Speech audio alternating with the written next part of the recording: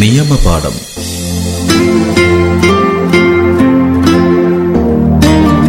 തയ്യാറാക്കി അവതരിപ്പിക്കുന്നത് advocate CR Ajay Kumar.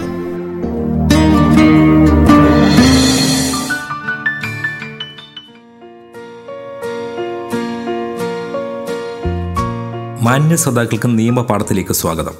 ഞാൻ അഡ്വക്കേറ്റ് CR അജയ് കുമാർ. നിങ്ങൾ കേട്ടുകൊണ്ടിരിക്കുന്നത് റേഡിയോ ബെൻസിഗർ 107.8.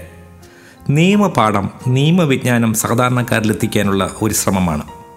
നിയമസാക്ഷരതയുടെ കാര്യത്തിൽ നമ്മളിപ്പോഴും വളരെ പിറകിലാണ് എന്നുള്ള യാഥാർത്ഥ്യം തിരിച്ചറിഞ്ഞുകൊണ്ട് റേഡിയോ ബെൻസിഗർ ബൃഹത്തായ ഒരു നിയമപാഠ സംവിധാനത്തിനാണ് നിയമപാഠത്തിലൂടെ തുടക്കമിടുന്നത്.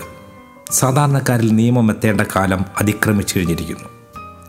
അംബുജാദേവി നമ്മുടെ കൊല്ലം തോടിൻ്റെ കരയിൽ താമസിക്കുന്ന ഒരു വിധവയായ സ്ത്രീയാണ്. അംബുജത്തിൻ്റെ ഏറ്റവും വലിയ പ്രശ്നം എന്താണെന്ന് വെച്ചാൽ, താൻ താമസിക്കുന്ന കൊല്ലം തോടിൻ്റെ കരയിലേക്ക് അമിതമായ തോതിൽ അവശിഷ്ടങ്ങൾ, വിവിധ തരത്തിലുള്ള മാലിന്യങ്ങൾ കൊണ്ടുവന്ന് നിക്ഷേപിക്കുകയാണ്. ഒരു പ്രകൃതിയുടെ വരദാനമായിട്ടുള്ള ഒരു നീരുറവയെ നശിപ്പിച്ചു കൊണ്ടിരിക്കുന്ന ഒരു കാഴ്ച കണ്ടുകൊണ്ടിരിക്കുകയാണ് അംബുജാദേവി. ഈ കാഴ്ച കണ്ട് മനമെടുത്ത അംബുജാദേവി പരിസ്ഥിതി സംരക്ഷണത്തെക്കുറിച്ച് ഗൗരവമായിട്ട് ചിന്തിക്കാൻ തുടങ്ങി. ഈ അടുത്ത സമയത്ത് തന്നെയാണ് ഇതുമായി ബന്ധപ്പെട്ടുള്ള കുറേ ഗൗരവമേറിയ ചർച്ചകൾ വീണ്ടും ഉയർന്നു വന്നത്. പശ്ചിമഘട്ട പർവ്വതനിരകളുടെ സംരക്ഷണത്തിനായിട്ട് രൂപം കൊണ്ടിട്ടുള്ള ഗാഡ്ഗിൽ കമ്മിറ്റിയും കസ്തൂരിരംഗൻ റിപ്പോർട്ടും വ്യാപകമായി ചർച്ച ചെയ്യപ്പെടുന്നു. പരിസ്ഥിതി സംരക്ഷിക്കപ്പെടേണ്ടതിന് ആവശ്യം വളരെ ഗൗരവമായി മുൻകാലങ്ങളിൽ നിന്ന് വ്യത്യസ്തമായി പൊതു സർക്കാരുകൾ തീരുമാനമെടുക്കുന്ന ഒരവസ്ഥയിലെത്തുമ്പോഴാണ് നമുക്ക് ഇതിനു മുമ്പുള്ള പരിസ്ഥിതി സംരക്ഷണ നിയമങ്ങളെക്കുറിച്ച് ചിന്തിക്കേണ്ടതായിട്ട് വരുന്നത്. പരിസ്ഥിതി സംരക്ഷിക്കുവാൻ നിയമനിർമ്മാണം നടത്തുവാൻ വളരെ അടുത്ത കാലത്താണ് ഇന്ത്യയിൽ ശ്രമങ്ങൾ ആരംഭിച്ചത്. ഐക്യരാഷ്ട്രസഭയുടെ പരിസ്ഥിതി സമ്മേളനത്തിലെ ആഹ്വാനപ്രകാരമാണ് പരിസ്ഥിതി സംരക്ഷിക്കുവാൻ പര്യാപ്തമായ നിയമ നിർമ്മാണങ്ങൾ നടത്തുവാൻ ഇന്ത്യയും മുന്നോട്ട് വന്നത്. പരിസ്ഥിതി സംരക്ഷണ നിയമം നിലവിൽ വരുന്നതിന് മുമ്പ് തന്നെ പരിസ്ഥിതി ഘടകങ്ങളായിട്ടുള്ള വായു, ജലം തുടങ്ങിയവയുടെയൊക്കെ മലിനീകരണം തടയുന്നതിനുള്ള നിബന്ധനകൾ പല നിയമങ്ങളിലും ഉൾപ്പെടുത്തിയിരുന്നു. ഇന്ത്യൻ ശിക്ഷാ നിയമത്തിലും ഇത് ഉൾപ്പെടുത്തിയിട്ടുണ്ടായിരുന്നു.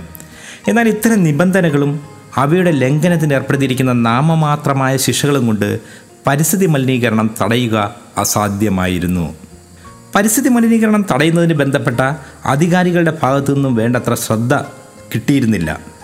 കോടതികളുടെ ശ്രദ്ധയിൽപ്പെടുമ്പോൾ മാത്രമാണ് ഈ മേഖലകളിലെ നിയമ ലംഘനങ്ങൾക്ക് പരിഹാരം കാണാനാകുന്നത്.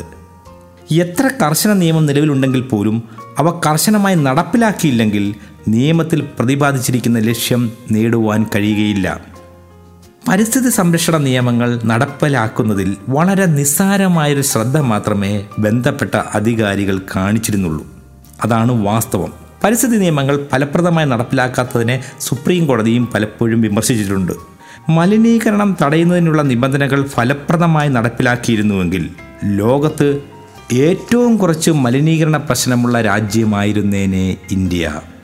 ഡൽഹി ഇന്ന് ലോകത്തിലെ ഏറ്റവും മാലിന്യവൽക്കരിക്കപ്പെട്ട നഗരങ്ങളുടെ പട്ടികയിൽ 4ാം സ്ഥാനത്താണ്. ഏതാണ്ട് 2000 ടൺ മാലിന്യ വസ്തുക്കളാണ് ഡൽഹി നഗരത്തിന് ഓരോ ദിവസവും താങ്ങേണ്ടി വരുന്നത്. മലിനീകരണത്തിൻ്റെ അനന്തരഫലമായി അകാല മൃത്യുവും മാറാരോഗങ്ങളും വർദ്ധിച്ചുകൊണ്ടിരിക്കുന്നു. പഠനങ്ങൾ പ്രകാരം കൽക്കത്ത നഗരത്തിലെ 40% കുട്ടികളും ശ്വാസകോശ സംബന്ധമായ രോഗങ്ങൾക്ക് അടിമപ്പെട്ട് കഴിഞ്ഞു.